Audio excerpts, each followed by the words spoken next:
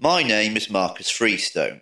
Welcome to episode 4 of the Positive Thinking and Meaning of Life podcast. This is a companion to my free ebook of the same name, which has now topped 20,000 downloads. Whoopee! I've had some nice reviews for the book, thank you everyone, including one person who said it was the best book they've ever read. I promise I'm not making that up. You can find it on Obooko. I've also had 2 reviews from Christians. One was very balanced. The other was completely unbalanced and frankly a personal insult to me. For the sake of clarity, I will read both reviews so nobody gets the idea that I'm trying to portray all religious people as stupid, ignorant and closed-minded. Indeed, my girlfriend is a church-going, reads the Bible everyday Christian, and she's the kindest, most selfless, non-judgmental person you could ever wish to meet.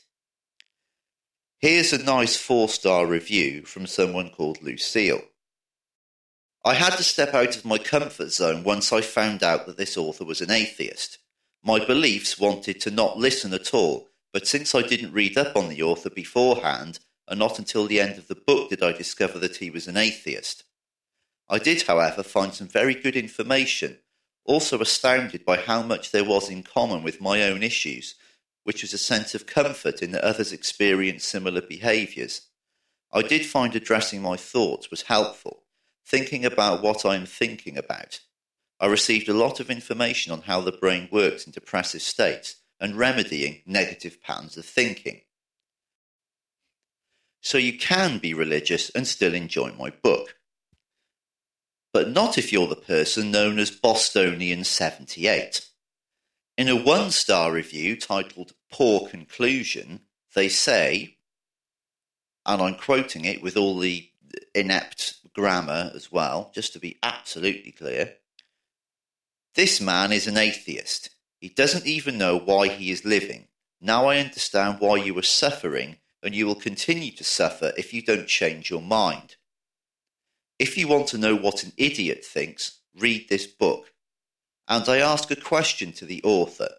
If things just exist as you stated, who created the earth or the sun? Was it by accident, or why does matter exist if there is no meaning on anything? 4 question marks. That is the direct quote. Bostonian78.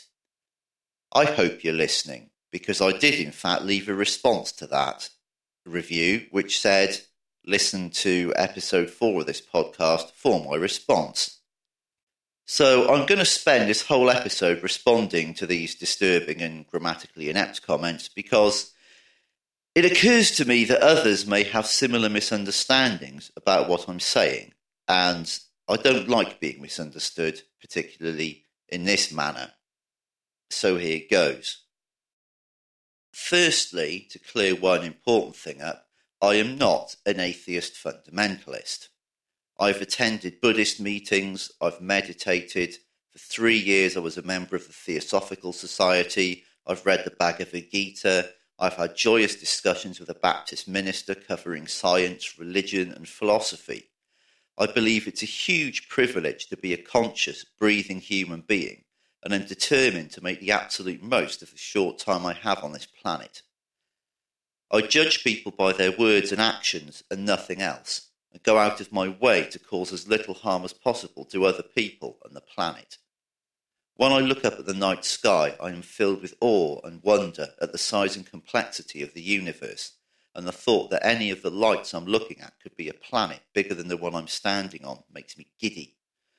I just happen to not believe in any form of God or metaphysical spiritual energy. That's it. I'm not anti-religious. As I say, my girlfriend's a Christian. I enjoy having conversations about religion. I agree with a lot of the tenets of Christianity and most religions, which is basically be a nice person, don't be a dick towards other people, and just, chill out, don't judge, turn the other cheek, have a good life, and don't fuck up others' lives. That's the basic tenets of all religion. I agree with that. Anyway, going back to his comment about me being an idiot, for those who haven't read the book, it's almost entirely about psychology and human experience. These are the section headings. Decision-making and the relationship between conscious and subconscious cognition. Thought control. How patterns become established. Imaginary consequences of imaginary actions. Cognitive dissonance. The fallacy of digital thinking. Conclusion. Consciousness and the meaning of life. Now, I ask you, does that sound like an atheistic rant, or indeed the work of an idiot? To make things absolutely clear to anybody listening who still thinks I'm an idiot or a bigot or whatever, I will read the final 2 paragraphs of the book, which must be what so irked this Bostonian curmudgeon, as it's the first mention of atheism or religion in the whole book, only appears on the last half of the last page. So here goes. I am a hardline empiricist, reductionist atheist. I don't even believe that anything metaphysical exists. After decades of study and thought, I have tried to narrow down my thoughts on all this to the core ideas and construct an all-encompassing philosophical or psychological theory of everything. Here is a tentative summary which serves as my answer to the meaning of life. There are only 2 things in the universe: physical matter and abstract metaphysical concepts. The latter only exist as concepts within the mind of human beings, which consist entirely of physical matter. Indeed, mind and consciousness themselves are unnecessary metaphysical abstractions. Existence, or the universe, is neither meaningful nor meaningless, it just is. Meaning, purpose, coincidence, reason are all metaphysical concepts we have invented, as is God. That's not in the book, but I just added it there to make clear that that's part of my whole point. I'm not saying, oh, you believe in God, you're an idiot. I'm saying that God is a metaphysical concept, and I don't see how anyone can deny that. And it's pretty obvious to me if you look at the psychological and social history of humanity. It's pretty obvious that we began worshipping the sun because it was mysterious. We didn't understand the physics of it, and then began sacrificing animals or children to the god of weather or the sun, because if the crops failed, then you'd all die and this and that. And then people would draw sacred circles around themselves before they went out hunting, because they believed that it made them more likely to catch the animal, but it was a self-fulfilling prophecy. It just gave them more confidence and made them run faster. So all these things are psychologically perfectly understandable, and I think the psychology of religion is perfectly understandable. When I was a small child, I wanted to believe that there was I felt that there was something out there bigger than me. But as I grew up and I studied science, I realised that the thing out there that's bigger than me is the universe. It's not a bloke with a beard sitting on a cloud, and the universe has no personality. It doesn't know we're here, and the universe is neither meaningful nor meaningless. That's quite a lengthy diversion from what I've actually written in the book, but I really hope that this clarifies my position, because I've called this episode my Repost to a Christian insult, and after this I'm not going to deal with any negative comments. I'm just going to go on doing the positive things that I want to do, but hopefully this will clear it up once and for all. So, to get back to the book, existence or the universe is neither meaningful nor meaningless, it just is. Meaning, purpose, coincidence, reason are all metaphysical concepts we've invented. Why questions are null and void. Things just are. If you believe in a metaphysical entity, There could be no possibility of communication between you and it because you are a physical entity and nothing more.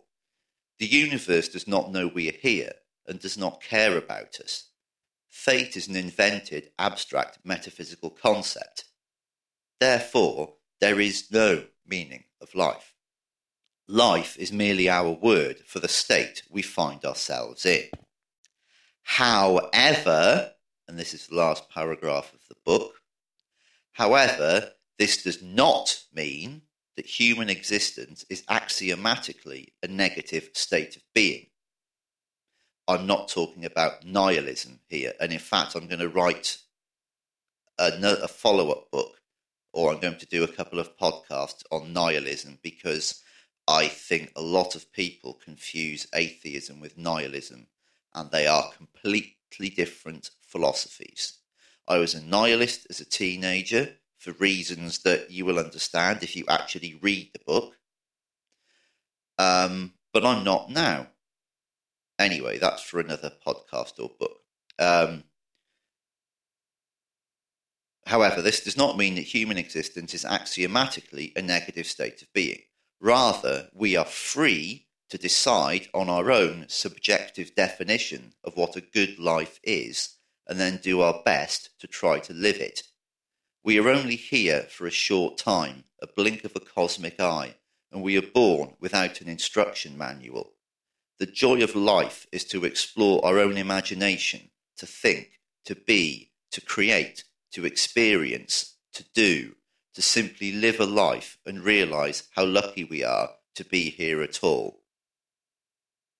Now, I am flabbergasted that anybody can read that last paragraph, if indeed this Bostonian fool did actually read the book, how anyone could read that last paragraph and say that I'm an idiot and that I deserve to suffer. But anyway, I'm not going to mention him again. I stand by every single word of that, and I fail to see how anyone could possibly misunderstand it so utterly and completely. My whole point is that meaning is personal to all of us, not a universal given. So when I say the universe has no meaning, as I say in the book, the universe, the earth, human existence, the coffee table to the right of me, this microphone I'm holding, none of that has meaning, but neither is it meaningless. The whole point is meaning is personal and subjective. Our own lives are meaningful to us and to people who love us. So there is meaning in human existence. Of course there is, but we create it ourselves. It comes from within our own heads, from our own human psychology. It's not, there isn't an objective meaning that applies to all of us that is put down from on high.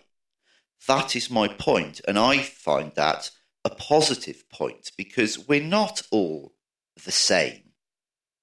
Something meaningful to one person would be, horrible or harmful to another person. So we are free to decide on our own meaning. And, it says in the Bible, God created us and gave us free will. So I'm exercising my free will. And if you believe in God, then I'm exercising my free will to be an atheist. So how is that unchristian? I'm using my brain. I'm thinking about the universe and about religion and about God and about everything. Maybe Bostonian 78 does rather less thinking, and that's the last time I'm going to mention him, her, it. Delete as applicable.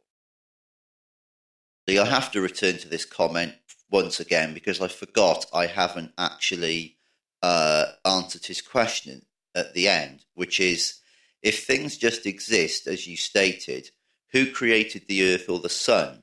Was it by accident, or why does matter exist if there is no meaning on anything? Well, ignoring the appalling grammar, I'm not quite sure what he means by that. I don't know his meaning. That's ironic. Well, first of all, the word accident is kind of a metaphysical human invention. There's really no such thing as accident or coincidence. Nothing happens by accident. Newton's third law, there is always cause and effect. So if you ask, why was my child run over by a car? Then, there are a million reasons for that, going back to 1888 when the first motor car was invented by Mercedes-Benz.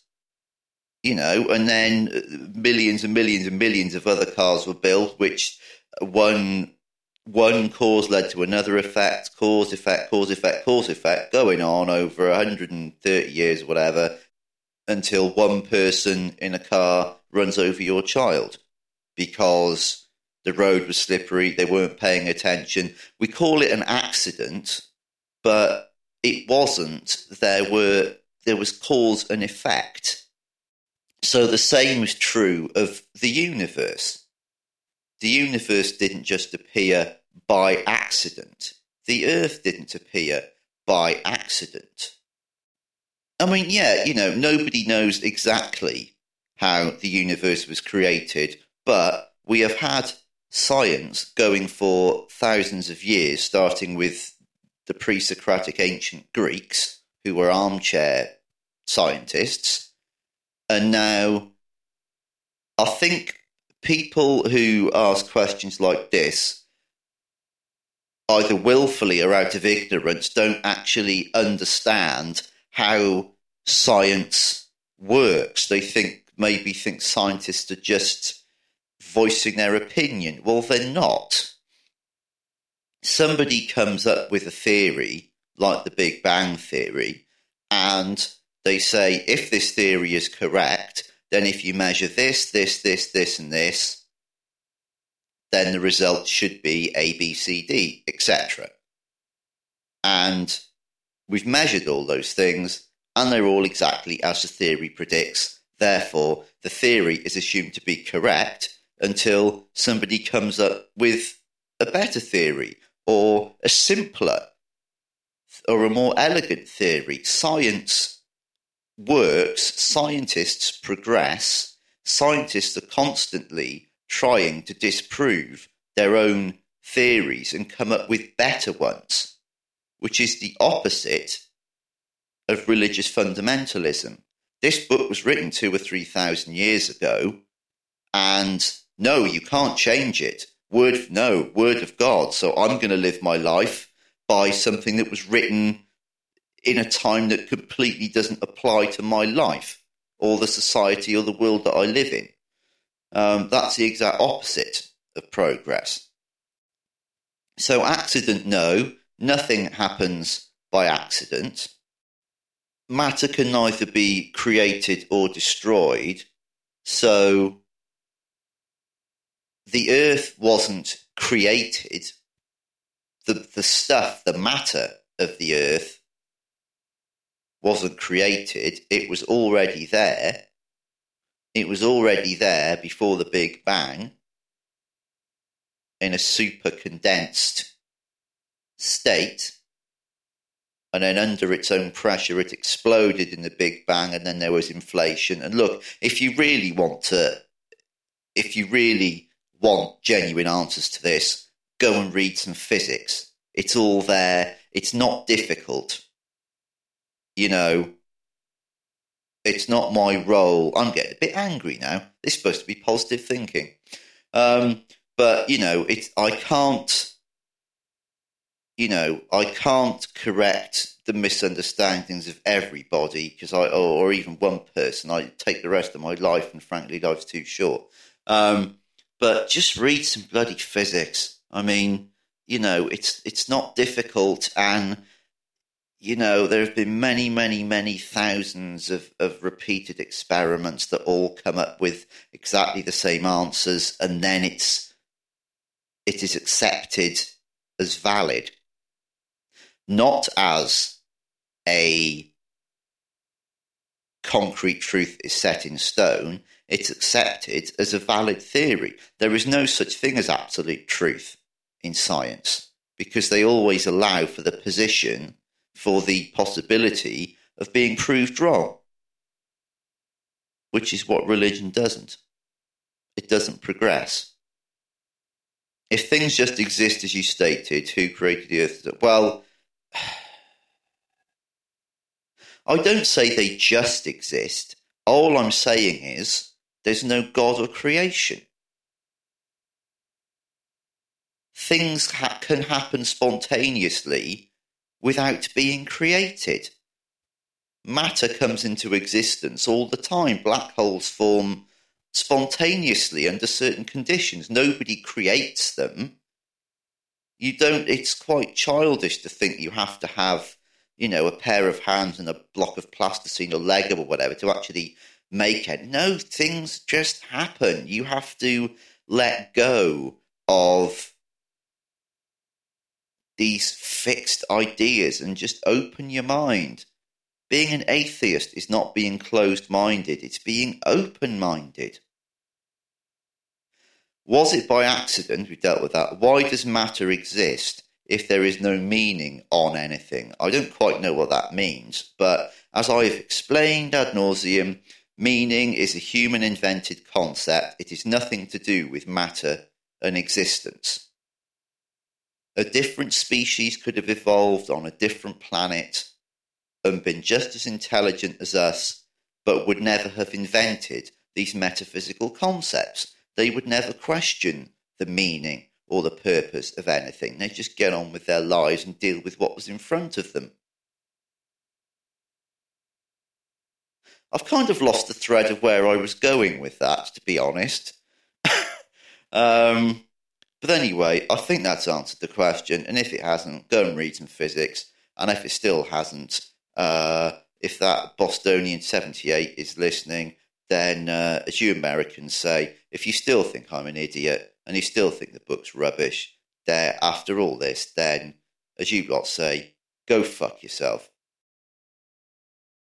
Oh yes, and to bring things to a close, I am absolutely delighted to say that as of today, which is the 14th of October 2014, that I have, it's just been posted, it's on the site now, on the interwebs. I have a guest blog on Paul Gilmartin's Mental Illness Happy Hour. I've been listening to that show for about a year. It's been a huge help to me and has partly inspired me to start this podcast, although I'd already written the book before. The website is mentalpod.com, and if you go there, my blog is the most recent one, so it's on the home page. And then when it's superseded by another one, it will go down the list and you can still find it. It will be there forever. It's called Why I Didn't Believe in Addiction. And it's been a very interesting process for me to write it and to have the comments of Paul and Leah, who deals with the guest blogs. I wrote one long piece and we went back and forth a few times. They suggested a few changes. Paul made a comment on one sentence that could be misinterpreted, which slightly blew my mind and made me rethink something, and I wrote a long paragraph in response to his ideas. So now it's finished, it's up there. Go read it. I'm really, really proud of it. I think it's a good piece of writing, and it's certainly be interesting, especially for Americans, because I start off by saying that until about 2 or 3 months ago, I didn't believe in addiction. I didn't believe it existed. I won't recapitulate the whole blog. Go and read it. mentalpod.com is Paul Gilmartin's Mental Illness Happy Hour. It's at about 200 episodes now. It's an utterly fantastic thing, and I would recommend anybody to go and see it, go and read it, or go and read my blog. But if you haven't heard of the website, go and visit it. I believe it gets about 1 million visitors a month. The podcasts are fantastic. A lot of them are interviews with comedians. Some are with listeners. Some are with doctors, psychiatrists, or some are just regular people. And there's always humour in it. It's sort of half entertainment, half sort of therapy. It's really, really interesting. There's some utterly ghastly stories on there, but there's always something inspiring. So please go and check that out, mentalpod.com, and the blog by me is on the homepage now. I'll post a link when I upload this episode, hopefully tomorrow. So enjoy that, and I think that the next episode of this, which is, unless I'm very much mistaken, will be episode 5. I think it will be about nihilism, because that's one thing that came up. That was the sentence that Paul thought people might misunderstand me over, was something to do with nihilism. And I think it's a very pernicious thing that's has permeated popular culture over the last few decades. So I think the next podcast will be about nihilism and the dangers of it, and how I think we can counteract it. Well, I can tell you how I've counteracted it. I kind of did in the book, but yeah, I think we'll go into nihilism next week, and then who knows? I've no idea. I've no overall plan for this series of podcasts. I just thought I'd start one based on the book, and it's taking on a life of its own. Oh yeah, I still want people to email me. I think I'll change the site. I've not. I think perhaps the link to the email is not very clear. I'll make it bigger and actually put the email address on it.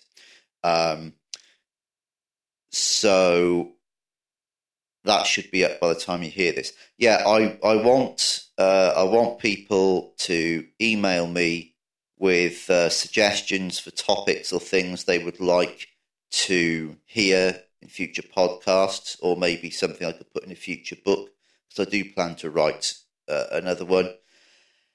And any comments? Any comments about what's in the book, or what's in these podcasts so far, or anything you've heard anywhere else, anything even vaguely to do with positive thinking, negative thinking, the meaning of life, etc., or religion, philosophy, psychology, science. It's all in there. So please get some comments coming in. Give me some stuff I can read on the show, because I've loved reading the lovely positive reviews I've had for the book, and it would be nice to get some comments going for the podcast. And I don't want to be just sitting here talking to myself. I want to do things that interest the listeners. So come on, there's people listening to this. I know there are, because of all the interweb statistics that I get. So at least some people have listened to it. So come on, you people out there, email me and let me know what you think. Give me some comments I can read out on air, or if you want to write a guest blog. I've done a guest blog for Paul Gilmartin. So if you want to do a guest blog for me, then I don't have a blog on the site at the moment, because I'm doing 2 podcasts I'm releasing a ton of music and trying to write another novel. So I'm just too busy to do any blogs at the moment. But if you want to do a guest blog for this show, then by all means, just write something, anything to do with the subject, and just give me an email. See you next time and look forward to hearing from you. Bye!